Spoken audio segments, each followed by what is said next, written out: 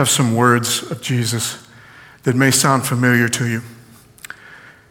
From Matthew 11, this would be not even midway into Jesus' ministry. He said, "For John came neither eating nor drinking, and they said, 'He has a demon.'" In other words, he was on one end of the spectrum, accused of having a demon. Jesus said, "The Son of Man came eating and drinking, and yet they say, 'Look, a glutton and a drunkard, a friend of tax collectors and sinners.' Yet wisdom is vindicated by her deeds." How did he get this reputation so fast, so quickly? Well, it's how we got this gospel in the first place, Matthew's own gospel. Because it says just a chapter and a half before, as Jesus was walking, he saw a man called Matthew sitting at the tax booth, and he said to him, "Follow me." And he got up and followed him. And as he sat at dinner in the house, many tax collectors and sinners came and were sitting with him and his disciples. One disciple called, one party being celebrated because that disciple was called, and Jesus now is a friend of tax collectors and sinners. That's all the church sees of him. See, there may not be anyone who has more invested in what we've discovered so far, just 2 studies into the parables, that Jesus reserves his parables for who? The outsiders or the insiders? It's for the outsiders. The parables are comparisons that are meant to get the gospel across, or at least open up the door of the gospel to those who are outside the circle of believers or followers of Jesus. I don't think there's anyone who understands that more than Matthew.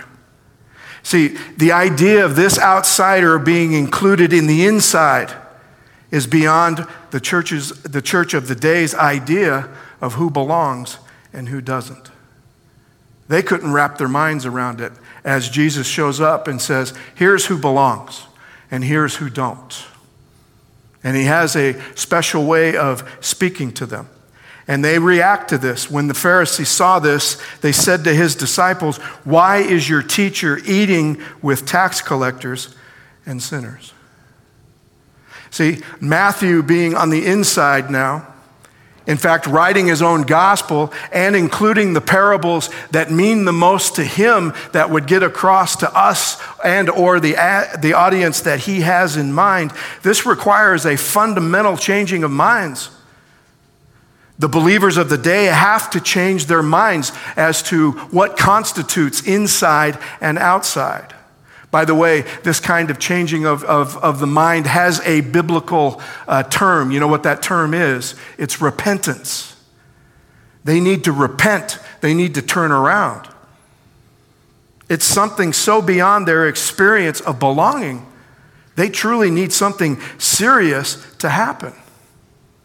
Because Jesus points out to them, he says, when he heard what they said, he said, "Those who are well have no need of a physician, but those who are what?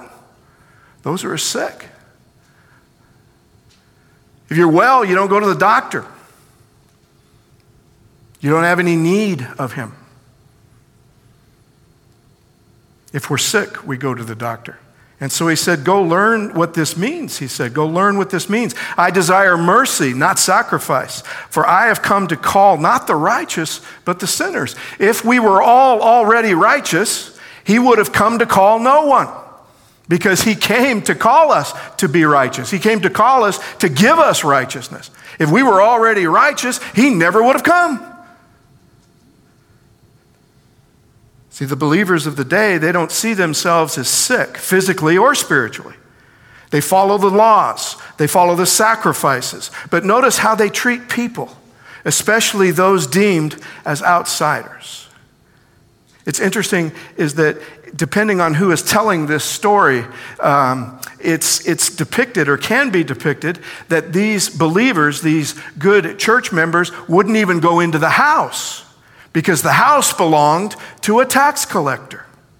And if they entered the house, then of course they would be made unclean. According to who? according to the law. Which means also that maybe some of the disciples felt the same way, and they were standing outside, which makes them available to the Pharisees to answer the question in the first place. But I think it's great is that Jesus hears them and he yells out the door what we just read. Tax collectors and sinners, the cream of the outsiders. In fact, tax collectors is a special brand of sinner. It's an uber brand of sinner. It is a sinner squared or a sinner cubed. It deserves its own category. Betrayer of God and nation, they perpetually belonged on the outside. They did not belong on the inside. See, Jesus says that only sick people need a doctor. Only sinners are in need of a Messiah. They aren't perfect, these believers, but man, at least we're better than tax collectors. They're so entrenched in this state of needing nothing of this rabbi and what he has to offer that, by the way, according to Matthew, Jesus begins to use the outside voice on them. Because just a little later, he decides to use a parable which was supposed to be reserved for those on the outside. He uses it on those who believe that they're on the inside. And he said this, "No one sews a piece of unshrunk cloth on an old cloak, for the patch pulls away from the cloak, and a worse tear is made. Neither is new wine put into old wineskins. Otherwise the skins burst, the wine is spilled, the skins are destroyed, but new wine is put into fresh wineskins and so are preserved." Jesus now uses parables on those who believe that they're inside, but they're actually where? They're actually outside. See, Matthew never ever imagined that he'd hear the outside voice from the inside. He never believed, he never could imagine that he ever would have been on the inside because he was Matthew the what? The tax collector. He's been his whole life in one place, put in his place by the church of the day, saying that he did not belong. He has no business anywhere in the inside community of God. See, we know that his name really isn't Matthew. His name is also what? It's also Levi, but I want you to know that Matthew never refers to himself as Levi. But I go back to Genesis 49 and the blessing of Jacob upon his children, and he says this about Simeon and Levi. He says, Simeon and Levi are brothers. Weapons of violence are their what? Actual swords are their weapons. Weapons of violence are their swords. He says, may I never come into their counsel. May I not be joined to their company. For in their anger they killed men, and at their whim they hamstrung oxen. Cursed be their anger, for it's fierce, their wrath, for it's cruel. I'll divide them in Jacob. I'll scatter them in Israel. I think Levi had this kind of streak in him. He lived in the Galilee, which means in the nation of Israel, he was second class at best, never good enough. Not good enough, nor rich enough, nor powerful enough to be sent to the rabbinic schools. He had a desire for power, as many of those who lived in the Galilee did, and he wanted it. No Jewish man, if they wanted power in the first century, had to look long for it if they wanted it. All they had to do was look outside the window, and probably somewhere in the horizon was the shadow of a Roman garrison. Or just wait, for pretty soon a centurion would be walking down the street, commanding that you carry his firewood or his water. You didn't have to look far in those days to find power, because you found it in absolute power in Rome. See, Daniel informed all of them correctly. Legs of iron that smash everything that it comes in contact with. Iron teeth that devour anyone or anything in its way. They've ruled for 200 years by now, and they will for 600 more. And they do it like no empire before or since. There's never been an empire like Rome. It was smart, it was shrewd, but it was ruthless. They simply came in, And with the force that was needed, never more than what was needed, they just took everything that was good about the culture, the civilization, the city, the religion, everything, and they just made it theirs. It's now ours. They just gave it a Roman name and claimed it in the name of Caesar. And as long as no one put up too much of a struggle, this could be done rather quietly. It could be done rather humanely. But every now and then, Rome would need to make a statement. And when they did, they came down with a rod of iron. They called it Pax Romana, the peace of Rome. Sure, it was peaceful, because everyone was scared to death. They only asked two things from you to not crush you. One, pay your taxes. And two, do not rebel against Caesar. That's all they asked. Do that and you pretty well could live as you always did or as you wanted. And it worked so well that by Jesus' day, the Mediterranean Sea was a Roman lake. And it worked very well. As I said, no empire like it before, and we have not seen one since. I should say it worked well except for one little place. It worked great except for a place like Palestine. Israel was a constant thorn in the side of the empire. Countries 10 times the size of Israel could be controlled by one garrison, one fort, one cohort of Roman soldiers. In little Israel that's no bigger than Vermont and New Hampshire and Rhode Island together, in them it required 9 garrisoned cities with at least 2 cohorts in each, all to take care of these stupid, stubborn, backwater people. The ones that claim they only had one God. The Senate heard that when Titus came back. The Senate heard that and they laughed. One God. Who are these people? And oh, by the way, they're difficult because they believe everything they own belongs to that one particular God.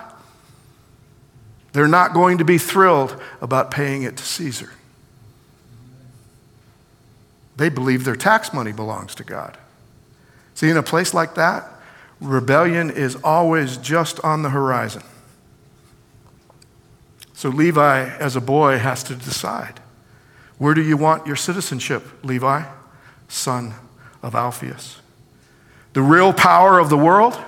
Or this scrappy, tough, rebellious band of Abraham's kids trying to be powerful under the world's rules?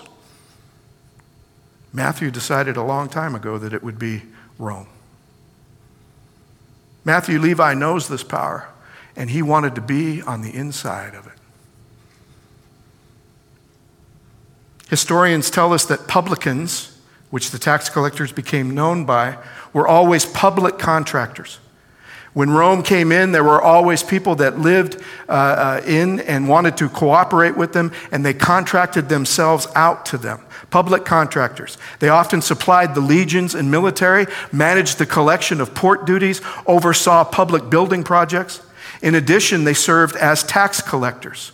By the later Roman Empire, they were bidding on contracts themselves from the Senate for the collection of various types of taxes. Importantly, this role as tax collectors was not emphasized until late into the history of the Republic, say around the 1st century BC. So about a century before Jesus, the publican role became not limited to, but it started to include the tax collectors. That's why they were called publicans. They cooperated with the Republic. By the way, they were a class of equites. So in Roman society, they were one class below the Senate. They were one class below the senatorial class. If Matthew had lived in Rome, he'd live in the 3rd most powerful class in all of the empire. So in choosing this, though, Levi, becoming Matthew, betrayed everything that he once knew. He sells out his family. He sells out his church. He sells out his God. All for wealth, power, and fame. something that Israel couldn't offer a boy from the Galilee. And in doing so, he remained permanently entrenched outside. He didn't belong in the temple. He didn't belong in the synagogue. He didn't belong anywhere in the community of Israel. He found his community in the Republic. And it's okay, because as I pointed out, is that Israel is trying to live by the world's rules also. They're looking upon their religion as a meritocracy, the way that the Republic is. The Republic rewards hard work. It rewards power and wealth and money and fame. The church was doing the same thing, except it was a spiritual meritocracy. Becoming like God was viewed as meritorious. If you, as sinners, were locked out, it was because you did not gain enough merit in order to be on the inside. You have no merit with God, especially not even just being a regular sinner, but being a tax collector. Always on the outside. Never enough merit. Never enough. Jesus comes, though, basing his merit on something else. Basing merit actually on himself. He comes sowing the good seed, and with that good soil invites everyone into his kingdom because it's based on the merit of the king himself. I got all the merit you want, says the king. Come join the kingdom. Come from outside inside. So if a tax collector happens to seek a way into the kingdom, Jesus will rebuke any religious leader who gets in his way. Woe to you, scribes and Pharisees, you church believers of the day, hypocrites, for you lock people out of the kingdom of heaven, for you do not go in yourselves, and when others are going in, you stop them. You can't let Matthew in, Lord. He has not enough merit. See, their system was based on getting enough merit, on the ability to be better than someone else according to the standard of the letter of the law. Becoming like God was being able to do that. Jesus shows up and says, you're never going to get all the merit that you want in order to be as perfect as God. Why don't you get it from me? He came to offer his perfect merit. So the outside. So from the last 2 weeks, I told you that the first time the word parable is used is in Mark 4, Matthew 13, and Luke 8. And then he tells the parable of the sower, which all three Gospels have. All three Gospels have the parable of the sower and also the explanation of the parable of the sower. And it'll include all three. It includes the parable of the mustard seed. But in between, our outsider disciple decides he's going to include one that no one else has. So we move on from the parable of the sower to one that only the outsider reports to us. And you got to wonder, why does the outsider want us to know this one? It starts this way. He puts before him another parable. The kingdom of heaven may be compared to someone who sowed good seed in his field. What's he referring back to?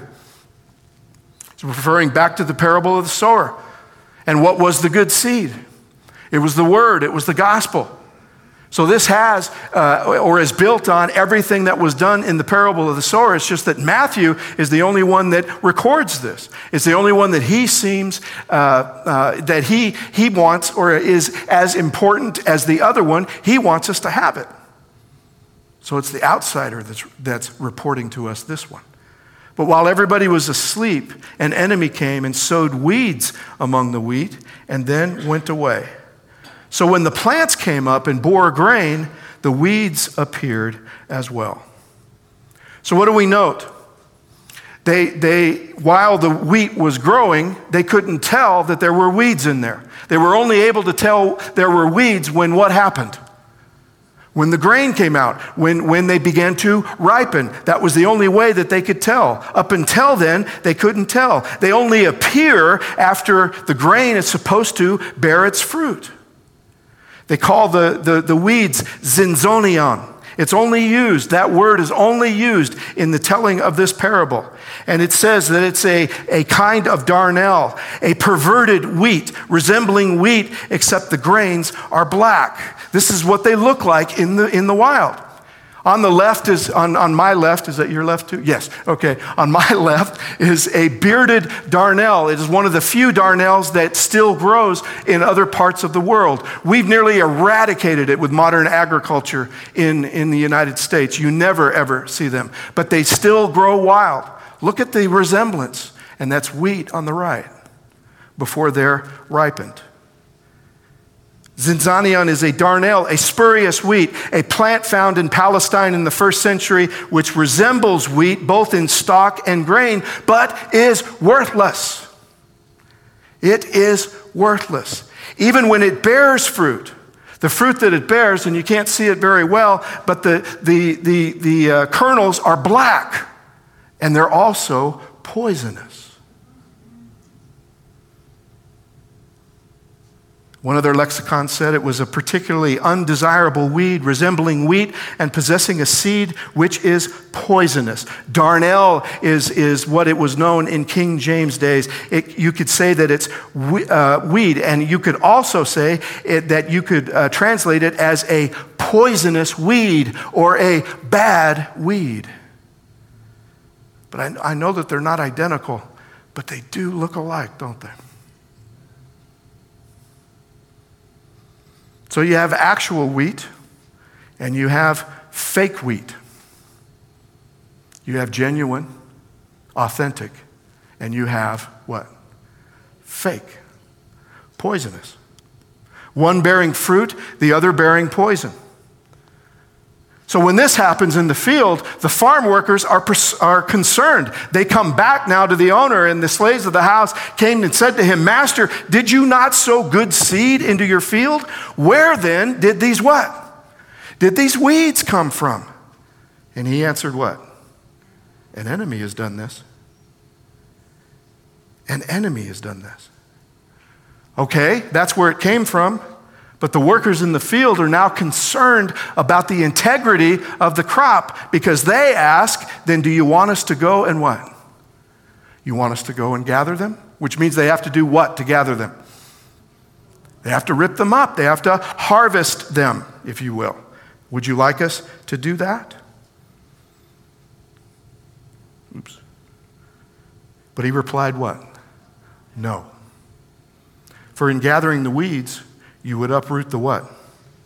You would uproot the wheat among them. Let them both what? Let them both grow together. What? The bad ones and the good ones? Let them what? Let them both grow together. Until when? Until the harvest. And at harvest time, I'll tell the reapers, collect the weeds first, bind them in bundles to be burned, but gather the wheat into my barn. Wait, what? So just to pause right now, I want this to percolate in your head. Why would Matthew be the one to want to tell this parable?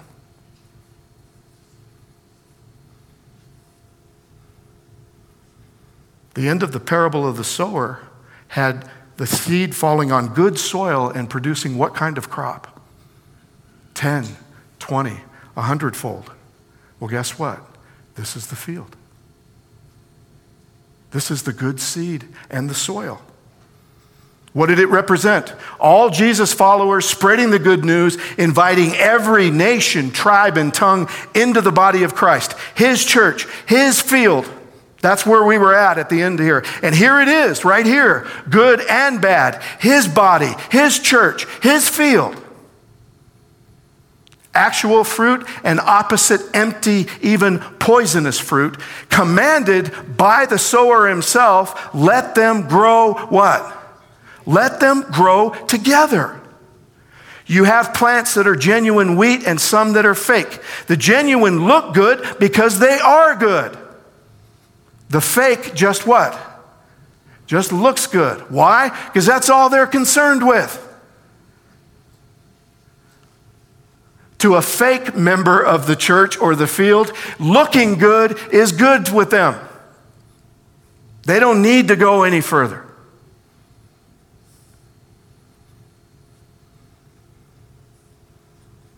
Because their standard is external only.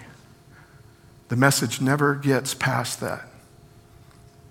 It never produces actual what? Actual fruit. They're good. So, who do you think these two groups of people are? Have you already determined in your head who is and who isn't? Who belongs and who doesn't? Is it right versus wrong? Is it saint versus sinner? Is it good versus evil? Well, we're all sinners, so what must it be? It must be those that are acceptable sinners and those who are not acceptable sinners. The people who think they belong versus those who don't. The ones we drive out, the ones we let stay. The ones we never reach out to in the first place because we never ever could invite them in the way they are, or the ones that we drive out after they become unworthy of being in. Which are they? You know, and I know that there's so many thousands of ways to be able to play this out. But let me start here. And I can only start in my place. I can only share with you what I know. I can only share it with you 35 years of serving and believe me, love serving this church. But here's what I've observed every place that I've ever gone. There's always been a recurring event for me. Someone will come to my office after I've been there for just a little while and then tell me a story of heartbreak. Heartbreak caused by somebody else. And the somebody else, nearly every time, was someone else in the church we all belong to. Nearly every one of them was that.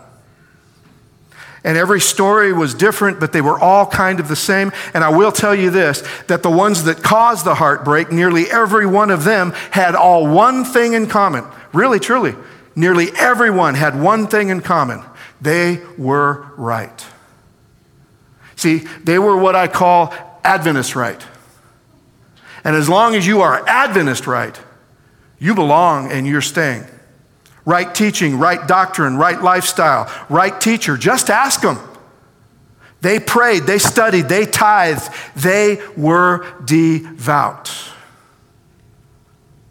Everyone. Yet there's a wounded lamb sitting in my office, just looking for healing. See, a friend of mine tells of coming to a very large, established, what you would consider institutional church. Institutional churches in Adventism usually are churches that are attached to a hospital or a college and university. Some both. But he came to this one, it happened to be a very large hospital. Huge, huge, thriving church budget. How'd you like your tithe to be well into the $2.5 million? Huge budget. Big, huge attendance. There were young and unyoung. There were families with kids. There were retirees with grandkids. A 12th grade academy whose attendance kept on climbing every year. And my friend was really loving what he was seeing his first months there. But then there was his head elder. His what? His head elder. Born and raised, Adventist, second, third, fourth, maybe fifth generation, we don't know. 30 years as a skilled surgeon, prosperous practice, had 5 surgeons working with him. He'd served at least 5 terms as chief of staff at the hospital, and he had been head elder at this church for ages. He preached, he taught, he served, he presided. And my friend noticed just one thing about him. He seemed impatient. He seemed harsh. He seemed judgmental. He was good at everything else, and he was right, but he was mean. And over the next year or so, he began to hear stories from the community. See, it's not that big of a community. The community basically was this church and this hospital and this school. The hospital employed well over 70% of the entire community. So there was all kinds of people who had contact with the church through the hospital. And he began to learn more and more this notoriety of meanness of this surgeon in the OR. His staff detested him. His colleagues detested him.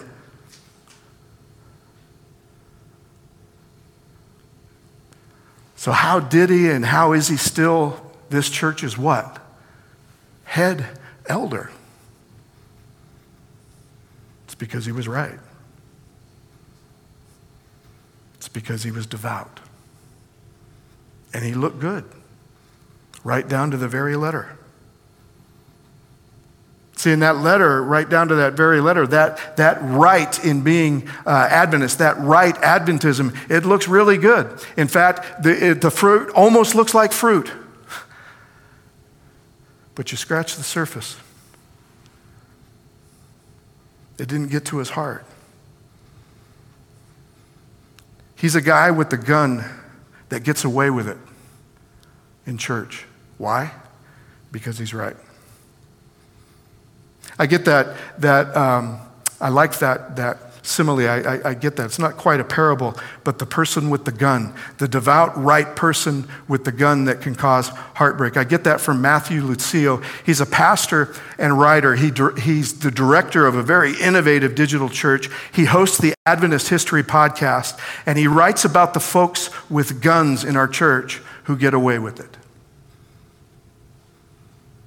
In an article that he wrote last year, it says, the guy with the gun often gets away with it in Adventist churches. There was this elderly lady in the congregation I was baptized into. She didn't say much. The rumor was that she had a suitcase packed, ready to run for the hills at the first sign of a Sunday law. People respected that. If it occurred to anyone to wonder how far an 85-year-old woman was going to get with a suitcase full of big francs, they didn't ask. But one Sabbath, that saintly soul met my father in the church parking lot after church. She said, you know, sizing up my dad, if you don't eat more salads, you're going to tax your wings and you won't be able to meet Jesus in the air when he comes. My dad was a big man in more than one way. And he was big about this as he laughed it off. But that scene stuck with me. I don't remember my first sermons. I don't remember the Bible studies I took on the road to Adventism. I don't remember most of the people in that church, but I remember that conversation. I remember how casually cruel she was to my dad that Sabbath, how pious that cruelty seemed.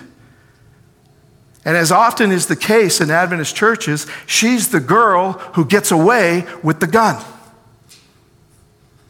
See, now, no doubt these saintly assassins can be found in all denominations. It's not uniquely an Adventist problem. But then again, most other churches don't claim to have the final gospel. They don't claim to be the remnant church. They don't talk so much about victory over sin and the need to represent the character of Christ in the final generation. We do. And having an assassination story as a rite of passage is a rite of passage for every local pastor. We all have these stories. Just ask any of my colleagues, let alone an editor or a conference leader. We expect to be attacked by our own people. George Knight's stump speech about knowing Adventists who are meaner than the devil never failed to draw a nervous chuckle from the congregation. We know, and we've always known, what he's talking about. A little later in the article, he says, Adventism is more important to Adventists than other Adventists. You can get away with a lot in Adventism if you are publicly loyal to the truth. And I wish you could see this article. He put a little copyright over the truth, as if we have it copyrighted. You can be non-Trinitarian, believe the earth is flat, insist that people need to keep the feast days, and tell people they're too fat to get into heaven, and remain a member in good standing. Then he says the moaning myrtles go on about Adventism's past judgmentalism. Adventist churches today are still, even though they do that, Adventist churches today are still ill-inclined to discipline members, but especially for not being piously cruel. And why would they be so inclined? It's not like cruelty to others is explicitly stated among the 15 reasons for discipline given in our church manual. The church manual gives 15 reasons you can discipline a church. Being mean is not among any of them. Buying a lottery ticket is. Sticks and stones, I guess. Words can never hurt us. So we think about who we deem as not worthy to be on the inside, or if they are on the inside and proving unworthy, the ones that we kick out. We always said that we have to separate ourselves from these. They're a danger to our own spiritual status. If you hang around them too long, if you participate in what they are bringing you, then it will affect your own spiritual growth. And worse, it could ruin the reputation of the church. We don't want anybody unworthy walking around with a Grace in the Desert t-shirt on.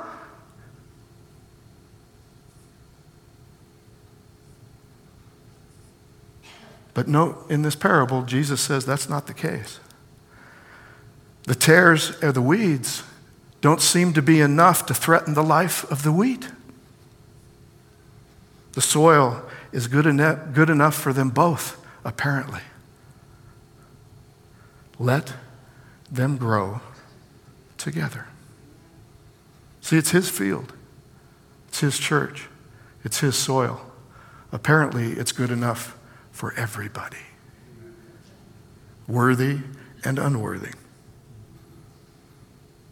And not for nothing, like I said, I can only speak for myself.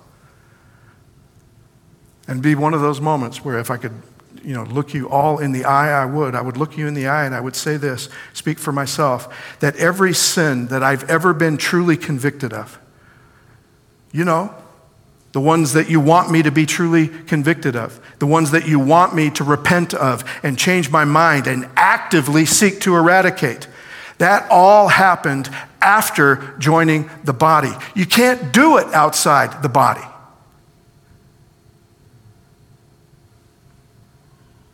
I'm living proof. I tried to purge all my sins before I was baptized. I really did. I didn't want to dirty your place up. It took me 5 minutes to realize I had failed.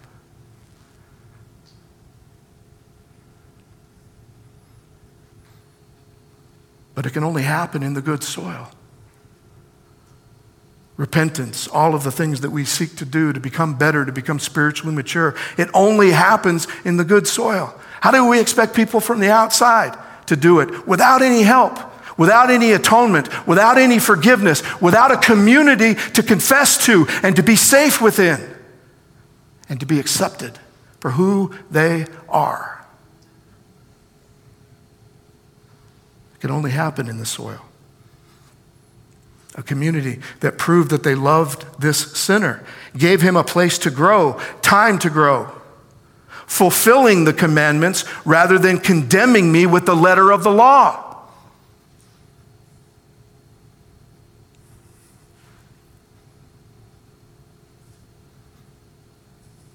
Did you ever think that of the many reasons we won't baptize someone in the first place or kick them out after are the very things that made them immediately attracted to Jesus in the first place? The very things that we seek to discipline people with, to keep people out of, either to kick them out or not let them in because they're this, they're the very things that attracted Jesus to them. They're the very things that even got him to adopt a special way of talking to them, a special way of teaching them, a special way of being with them.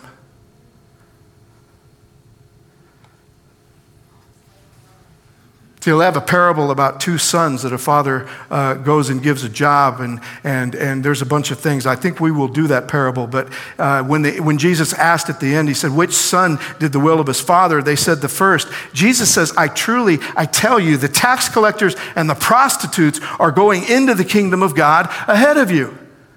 The church would lock the tax collector and the prostitute out. Why? Because they are tax collectors and prostitutes. If there are two people that don't belong in the church, it's them. But it's the very thing that attracted them to Jesus.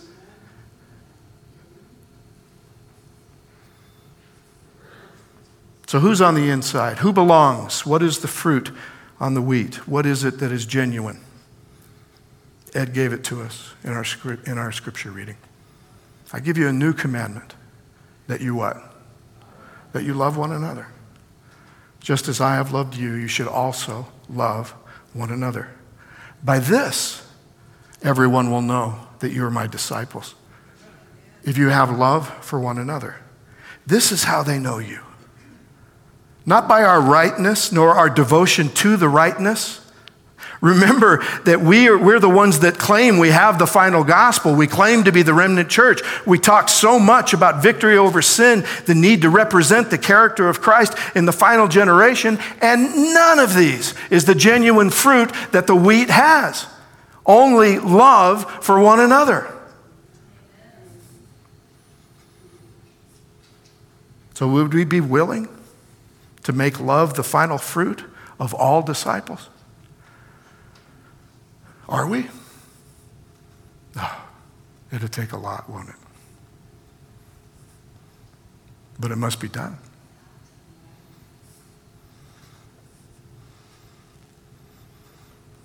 The parable says we grow together. Just to leave you with this, I think about the wheat and this growing of together. The main reason the farmer says not to tear out the weed is what would happen. Is the root would be the wheat would be uprooted too. See, that's one thing about this darnel is that the roots go after the nutrients also. But the amazing thing again is that they're not a danger. You see, Jesus says, leave them in the field to grow together. Again, to me, what he's saying is that the soil is good enough for both of them. Don't tear them out. But I don't know. You can look upon it as it's evil against good. It's these evil roots wrapping in. But I look at it another way. If Jesus truly, if they were a threat to us, if they were a threat to our spirituality, if they were a threat to our atonement, if they were a threat to our mission, then he'd find a way to disentangle the roots. But there might be another reason that the roots are so entangled is that the wheat has fallen in love with the weeds. And if you try to kick out one of the wheat's going to go with them. How'd you like to see that? Of all the people in all my years that we disciplined, I never had one church member ever stand up. And I wish it would have happened. You kick her out, and I'm going with her.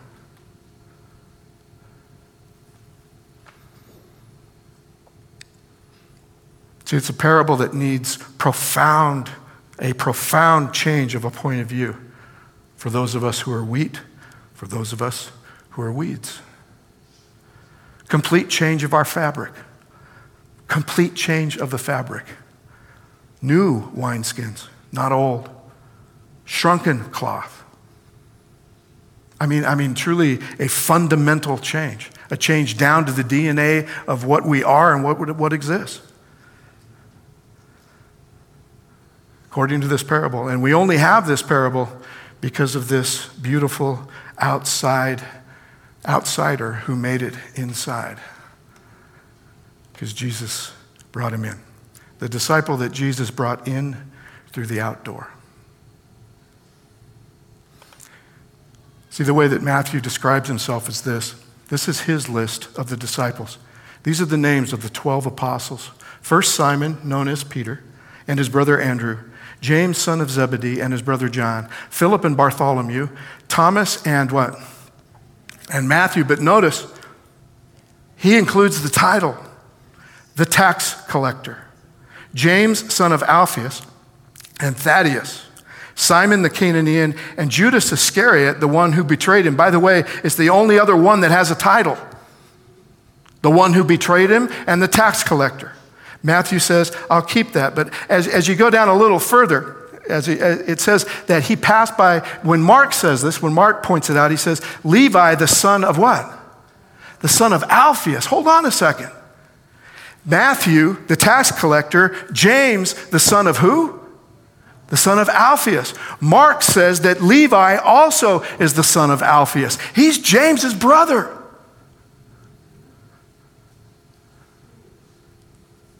But he doesn't call himself Levi. Matthew, the tax collector, and James, the son of Alphaeus. Matthew's a constant reminder that we didn't get along.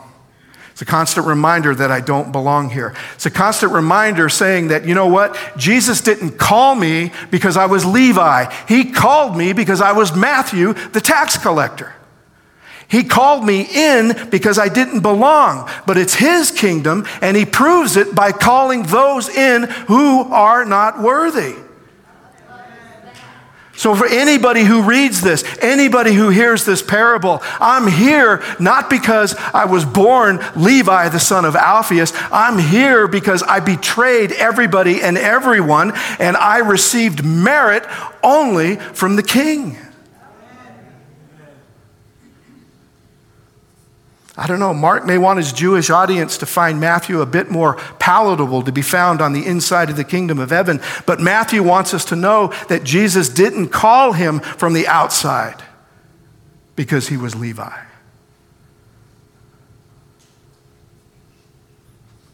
Matthew the tax collector, right along with Judas, the one who betrayed him. They all belonged. And just to point out, and I don't know if we will do these parables, other parables, but just to point out that after this one becomes the mustard seed. And to me, the parable of the mustard seed now only makes sense. Matthew clarifies, okay, that plant grows big enough for every bird in the earth to make a nest in it. If Matthew didn't tell us this, somebody could walk away saying, well, it's big enough for most. But then after the mustard seed, he also is the only one that tells the parable of the hidden treasure, the pearl of great price, and the fisherman's dragnet.